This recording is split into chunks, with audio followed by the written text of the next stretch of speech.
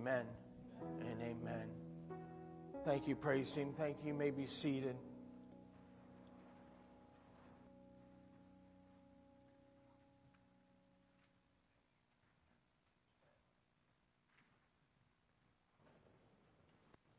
We're in a series, we've been talking about being connected. And so we've been in a series where we've been talking about the importance of staying connected. We started with the understanding that you were made to be connected. This is what you were made for. You were made to connect with God, and you were made to connect with others. This is who you are. This is a part of who you are today. Last week we saw the importance of staying connected. We saw that staying connected is what brings you into discipleship. That this is how we grow in our Savior. This is how we grow in our relationship with Jesus Christ. We follow Him. We trust Him. We obey Him. We model our life after Him. And it comes through this connection that we have with God and with others. It draws us into this process of staying connected and growing in Him. Today I want to continue by helping you understand that you need to find your people. I know that's a hard thing to hear this morning, but you need to hear this. You need to find the people who are going to pour into you spiritually. And you need to find the people who you're going to be able to pour into spiritually. This is what you need to find in your life. Because it's through these connections with others that we start to grow and we start to help others grow. This is the power of this connection, is when we find our people. When you find that group of people around you that can strengthen you and help you. Let me show you what I mean. Turn with me to Acts chapter 9. I'm going to read quite a few passages out of Acts chapter 9, so just stay there with me in your Bible. Acts chapter 9 is the story of Saul's conversion. We also know him as Paul. Many people think that his name was changed from Saul to Paul. It wasn't. In Acts chapter 13, we know him. The Bible says that he was Paul also known, or Saul also known as Paul. And so in Acts chapter 9, we see his conversion. We see the actual moment that Paul became connected to Jesus Christ. And I want to look at it together. So if you have your Bibles, turn with me there for just a second. Acts chapter 9, I'm going to read the first 9 verses. Here's how that passage starts in Acts chapter 9, verse 1. It says, "But Saul, still breathing threats and murder against the disciples of the Lord, went to the high priest and asked him for letters to the synagogues at Damascus, so that if he found any belonging to the way, men or women, he might bring them bound to Jerusalem. Now, as he went on his way, he approached Damascus, and suddenly a light from heaven flashed around him. And falling to the ground, he heard a voice saying to him, 'Saul, Saul, why are you persecuting me?' And he said, 'Who are you, Lord?' And he said, 'I am Jesus, whom you are persecuting. But rise and enter the city, and you will be told what you are to do.' The men who were traveling with him stood speechless, hearing the voice but seeing no one. Saul rose from the ground, and although his eyes were open, he saw nothing. So they led him by the hand and brought him into Damascus. And for 3 days he was without sight, and neither ate nor drank." Isn't it great to know that Christ wants to connect with you? Think about this story for just a second. Saul is on the road to destroy the very disciples of Jesus Christ. Those who believe in Jesus, those who espouse Jesus, those who are trying to follow Jesus, those who are adopting this new way of believing. He's actually out to destroy them. He's out to tear them apart, and he's out to arrest them. But yet God has a different plan for him. God looks at that guy who's an enemy of his and says, if I can get a hold of him, there's something I can do with him. There's something I have in his life. There's something I have for him today. And we see this in this story. And you need to understand this today. It's still true in your life as well. Christ wants to connect with you. It doesn't matter where you've been. You say, oh, but I've been an enemy of Christ. I've been an enemy of this church stuff. I've been an enemy of God. And I'm here to tell you, He has a plan and a purpose for you today. And that plan and that purpose, it begins with a relationship. It begins with a relationship with Him because He wants to connect with you. But right in the middle of Saul's conversion, we see two guys kind of step into the forefront. And it's these two men that I want to focus on for just a second. The first is a man named Ananias. We don't know much about Ananias, but if you continue reading in verse 9, we see a little bit about him in Acts chapter 9. Look with me at verse 10. It says, "Now there was a disciple at Damascus named Ananias." I love this conversation that Ananias has with the Lord, because the Lord said to him in a vision, "Ananias." He said, "Here I am, Lord." And the Lord said to him, "Rise and go to the street called Straight, and at the house of Judas look for a man of Tarsus named Saul, for behold, he is praying. And he has seen in a vision a man named Ananias coming in and laying his hands on him so that he might regain his sight." Look at what Ananias says in verse 13. He says, "But Ananias answered, Lord, I've heard from many about this man, how evil he has done to your saints at Jerusalem. And here he is, he has the authority from the chief priest to bind up all who call on your name." But look at what God says. "But the Lord said to him, Go, for he is a chosen instrument of mine to carry my name before the Gentiles and kings and the children of Israel." Church, I need you to hear me today. That's the way God looks at each and every one of us. That even while others are saying, look how evil they are, look how bad they are, I'm here to tell you, God's looking at that same person saying, there's my chosen instrument. I've got a plan and a purpose, and I've got good things in store for them. And so Ananias departed, and he entered the house, and he laid his hands on him. He said, "Brother Saul, the Lord Jesus, who appeared to you on the road by which you came, he sent me to you so that you may regain your sight and be filled with the Holy Spirit." Here's what I love about this story is that Ananias was willing to listen to God. When God spoke, Ananias was listening. He was a disciple of God's. He was a disciple of Jesus Christ. And now here's the tough part. When we're a disciple, we don't get to filter God's messages, right? He heard a message that he wasn't so sure about, right? He heard this message about Saul, and he's like, well, yeah, I know exactly who that is. I'm not sure I want to go talk to him. I'm not sure I like him.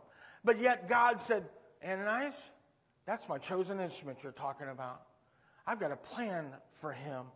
It's interesting to me when we look at this story that number one, Ananias was just willing to listen to God and do what God called him to do. That's what it looks like to be a disciple. Even when we're not sure about it, even when we're not sure about the person that God is sending us to and the person that God is saying, I want you to connect with them and I want you to help them. I want them to be a part of your life. And you're looking and going, really, that one? I'm here to tell you, don't back down in that moment because God has a plan. But here's what you also need to know. God knew exactly where Saul was. He told Ananias what street to go down, what house to go into. God knew exactly where Saul was and knew exactly what Saul needed. And God knows exactly where you are. And He knows exactly what you need. And so do you think it's by coincidence that God is sending people into your life? Do you really think it's by coincidence that God is putting you around people that you can connect with and that you can be a part of? Because God is looking and saying, listen, I know what you need. And I know where you are. And so God assures Ananias that he has a plan. And Ananias obeys God because why? Because he's a disciple. I don't get to choose. If I'm going to trust you, I don't get to choose. If I'm going to follow you, I don't get to choose. If I'm going to obey you as a disciple, I don't get to pick and choose the things that I obey. I obey everything you tell me, God.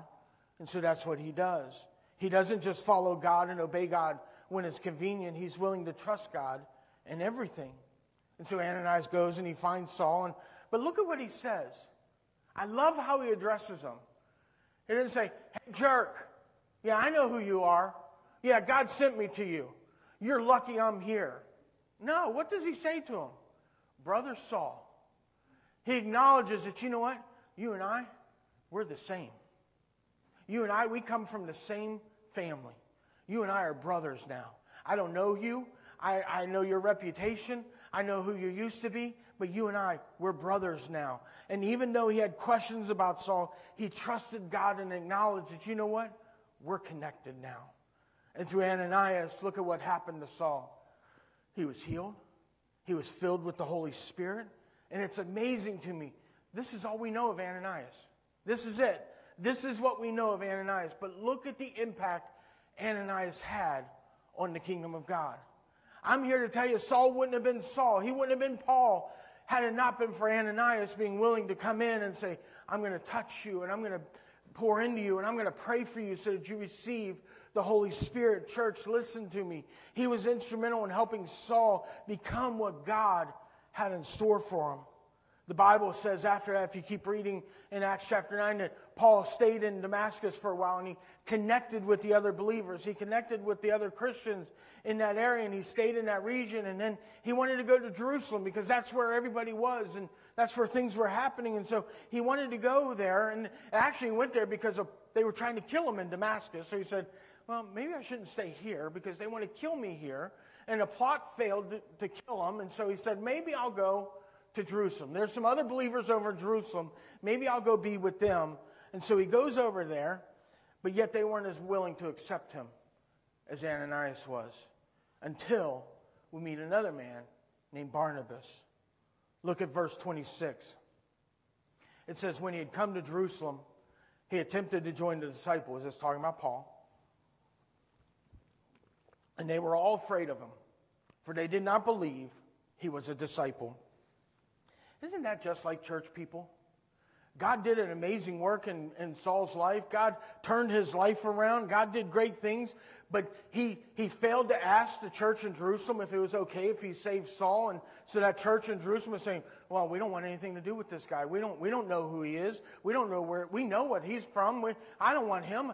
I don't trust that he's a real disciple, right? I know none of us would ever do that, right? None of us would ever watch somebody come down to the altar and go, well, we'll see if it sticks this time.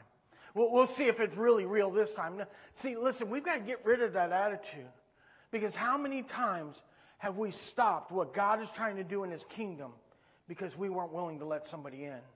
Because we weren't willing to accept somebody and help them and connect them and walk alongside of them. Imagine what would have happened had Saul been turned away from Jerusalem and said, nope, go out on your own. You're on your own. Thankfully, there was a man named Barnabas in town. And he was willing to connect with Saul. Look at verse 27. It says, but Barnabas took him and brought him to the apostles, and he declared to them how on the road he had seen the Lord, who had spoke to him, and how at Damascus he had preached boldly in the name of Jesus. So he went in and out among them at Jerusalem, preaching boldly in the name of the Lord.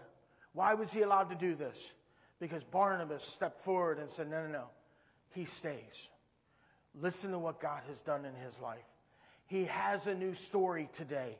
And because of that, we need to rally around him. And we need to help him. And we need to be there for him. And we need to pray for him and strengthen him. And because of that, the Bible says that he was bold. He was preaching with boldness in that place. Barnabas stood up and defended Saul. He stood up for what God was doing. And because of that, Saul was able to go preach the name of Jesus. Now, as Paul Harvey would say, the rest of the story.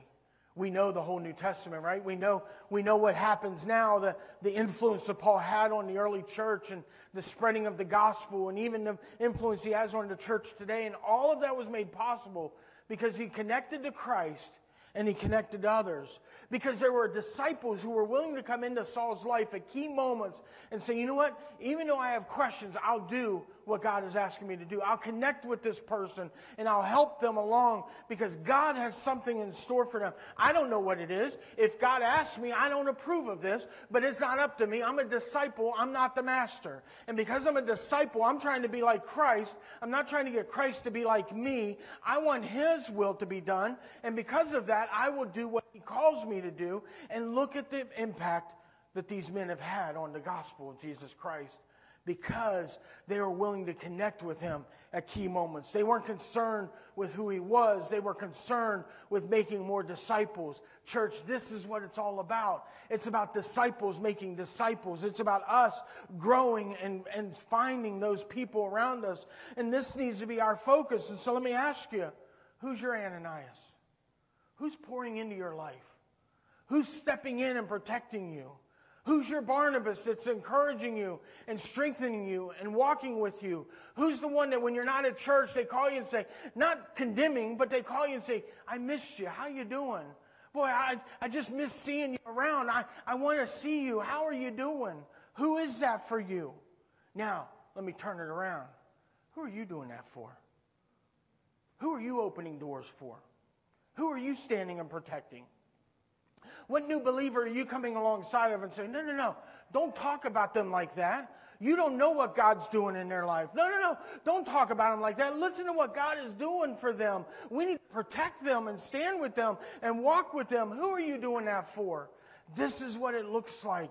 We need to be an encouragement. We need to help them.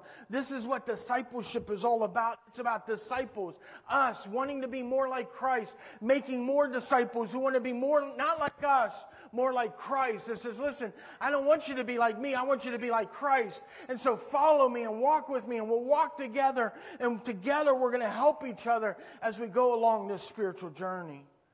Paul must have learned this lesson, because wherever he went, he had men around him. He had people around him that supported him and prayed for him. We see this in his letters to the churches. At the end of the letters, those final greetings that everyone just skims over because it's all a list of names. It's names of people that Paul is saying, oh yeah, by the way, all these people are with me. And they want to send a greeting back to the church. They're here with me. They're ministering with me. Listen to what he says in Colossians chapter 4. In verse 10, he says, Aristarchus, my fellow prisoner, greets you, and Mark, the cousin of Barnabas, concerning whom you've received instructions. If he comes to you, welcome him. And Jesus, who is called Justus. These are only a few men of circumcision among my fellow workers for the kingdom of God. And they have been a comfort to me. They're his people. They've comforted me. Epaphras, who is one of you, a servant of Christ, greets you, always struggling on your behalf in prayers, that you may stand mature and fully assured in the will of God. For I bear him witness that he has worked hard for you and for those in Laodicea and Hierapolis. Luke, the beloved physician, greets you, as does Demas. This was the men around Paul. Some of those names we don't know, but some of them we do. There's Barnabas again. We see Barnabas still by Paul's side, encouraging him. Even in prison, Barnabas is standing beside Paul, encouraging him and comforting him and working alongside him. Even Luke is with Paul at this point. That's quite a small group of people. But Paul needed people around him. He needed people around him to do what God was calling him to do. Church, if Paul needed that, don't you think you do?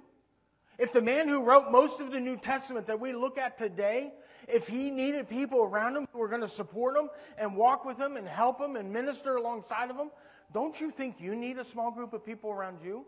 Don't you think you need to find your people that you can walk through this life with and find this journey with and say, this is my people? And so I want to ask you, who's your group? Who are your people? I don't want to answer that to me, but answer it in your own heart. Who are your people? Who's your support network? Who are the people that are praying for you and standing with you and encouraging you and challenging you to keep going with the Lord? Can I tell you, this is why we're doing the small group Bible studies that we're doing. This is why we do the midweek Bible study that we do. This is why we do the Sunday morning Bible study from 9:45 to 10:45. It's not just so we have one other thing to do. Listen, we're all busy. We have plenty to do. It's so that we can come together and walk together and grow together and put ourselves in small groups that says, you know what?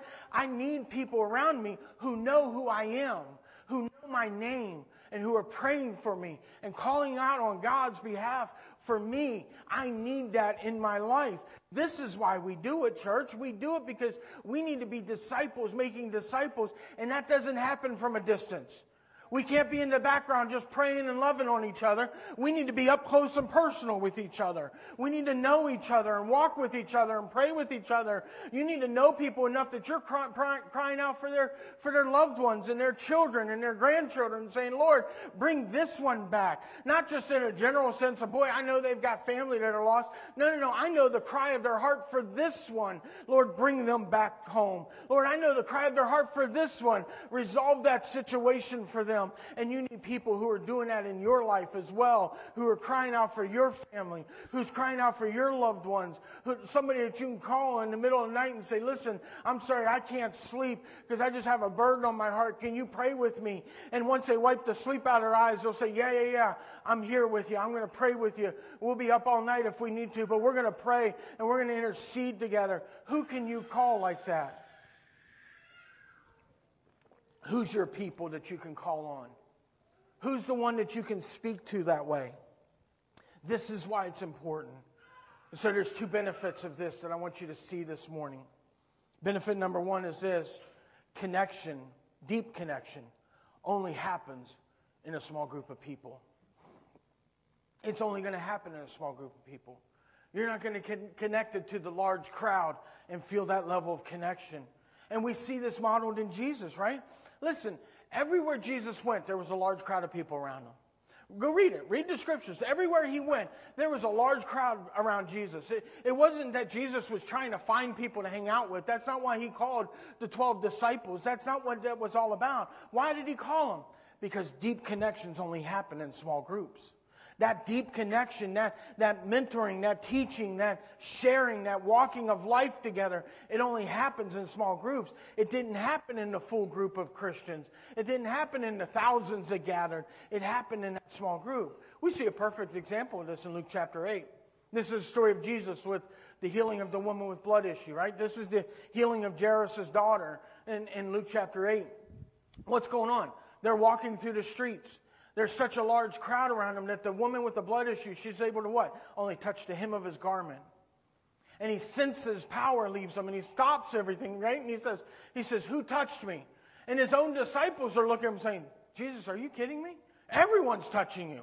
Look around you. The crowd's so big, everyone's touching you.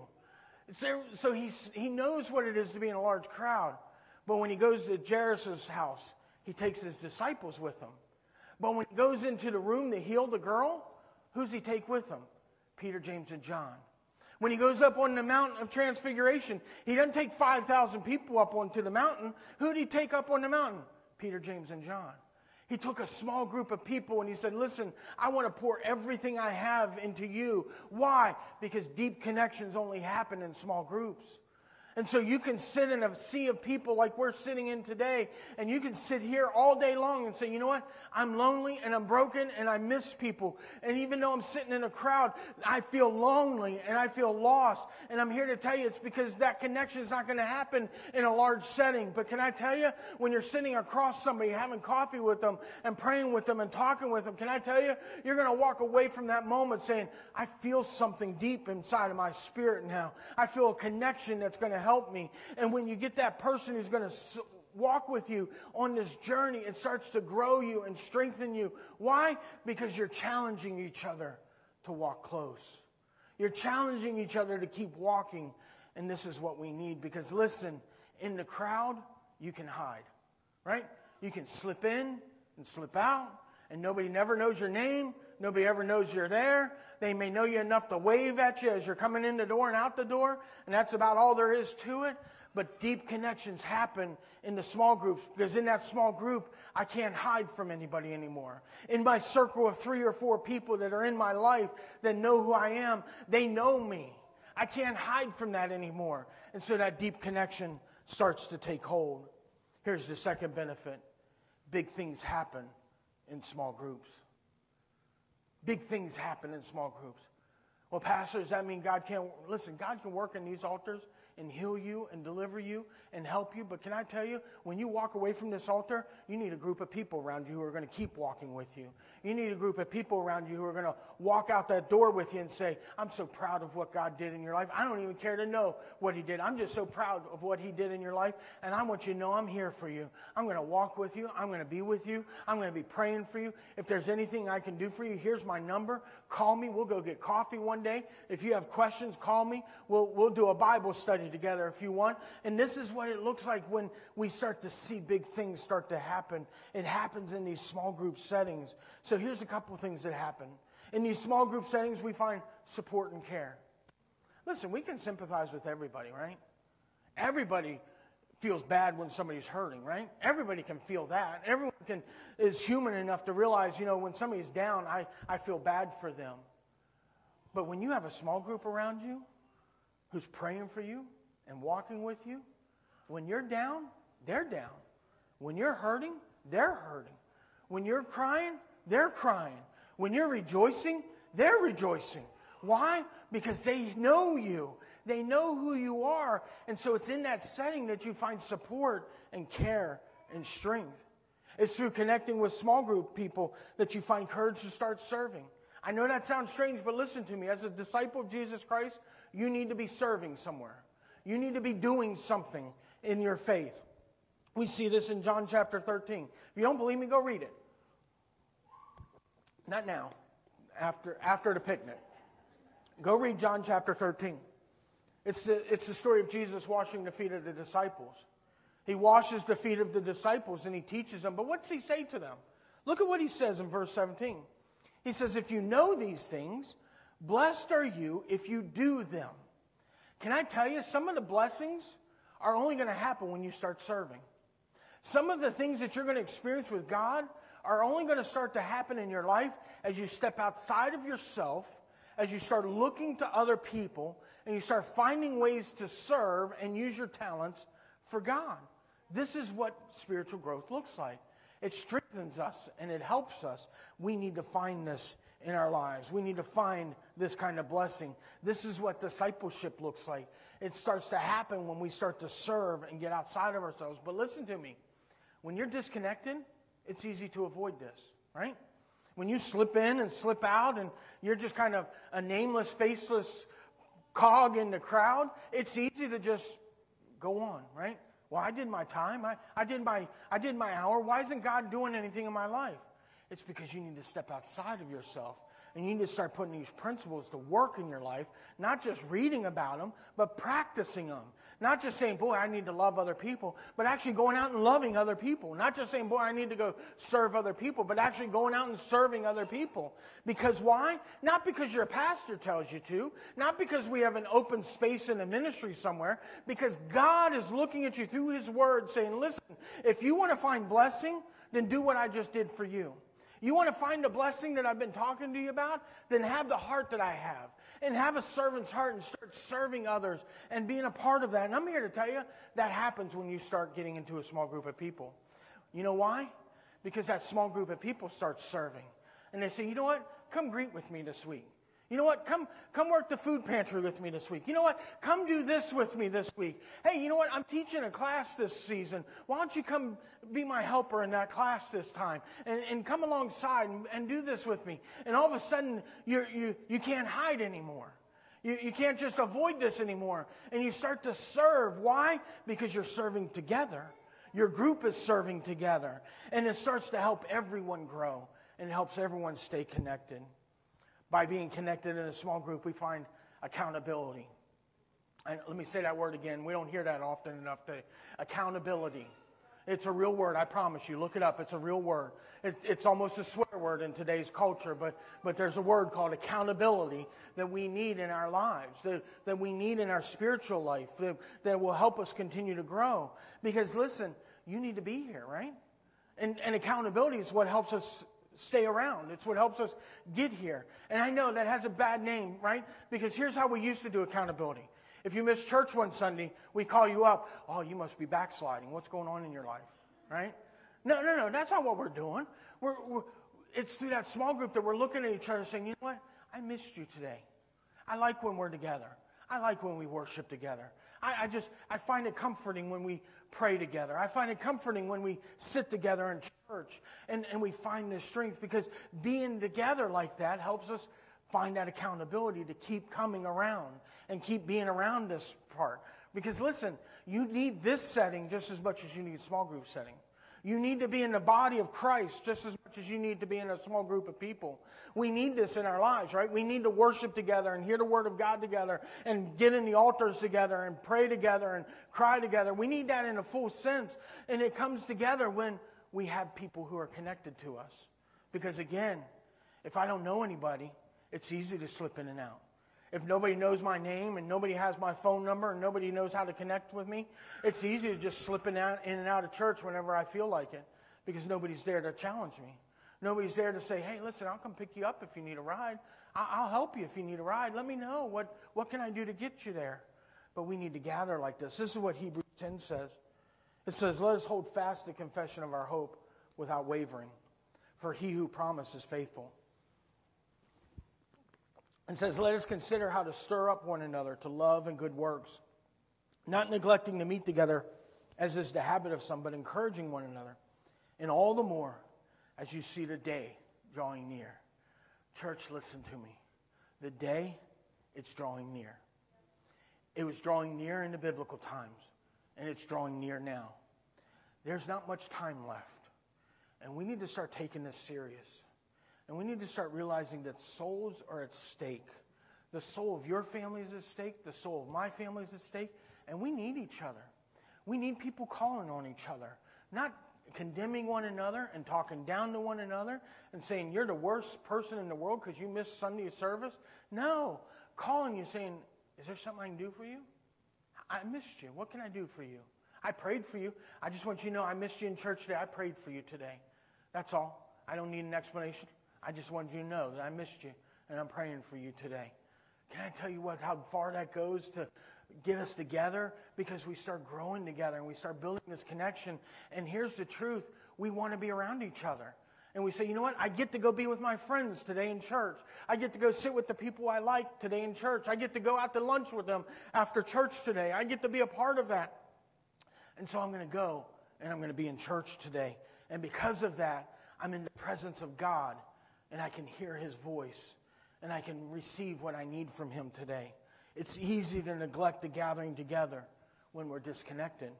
But when we're connected to that small group of people, they look for you, and you look for them.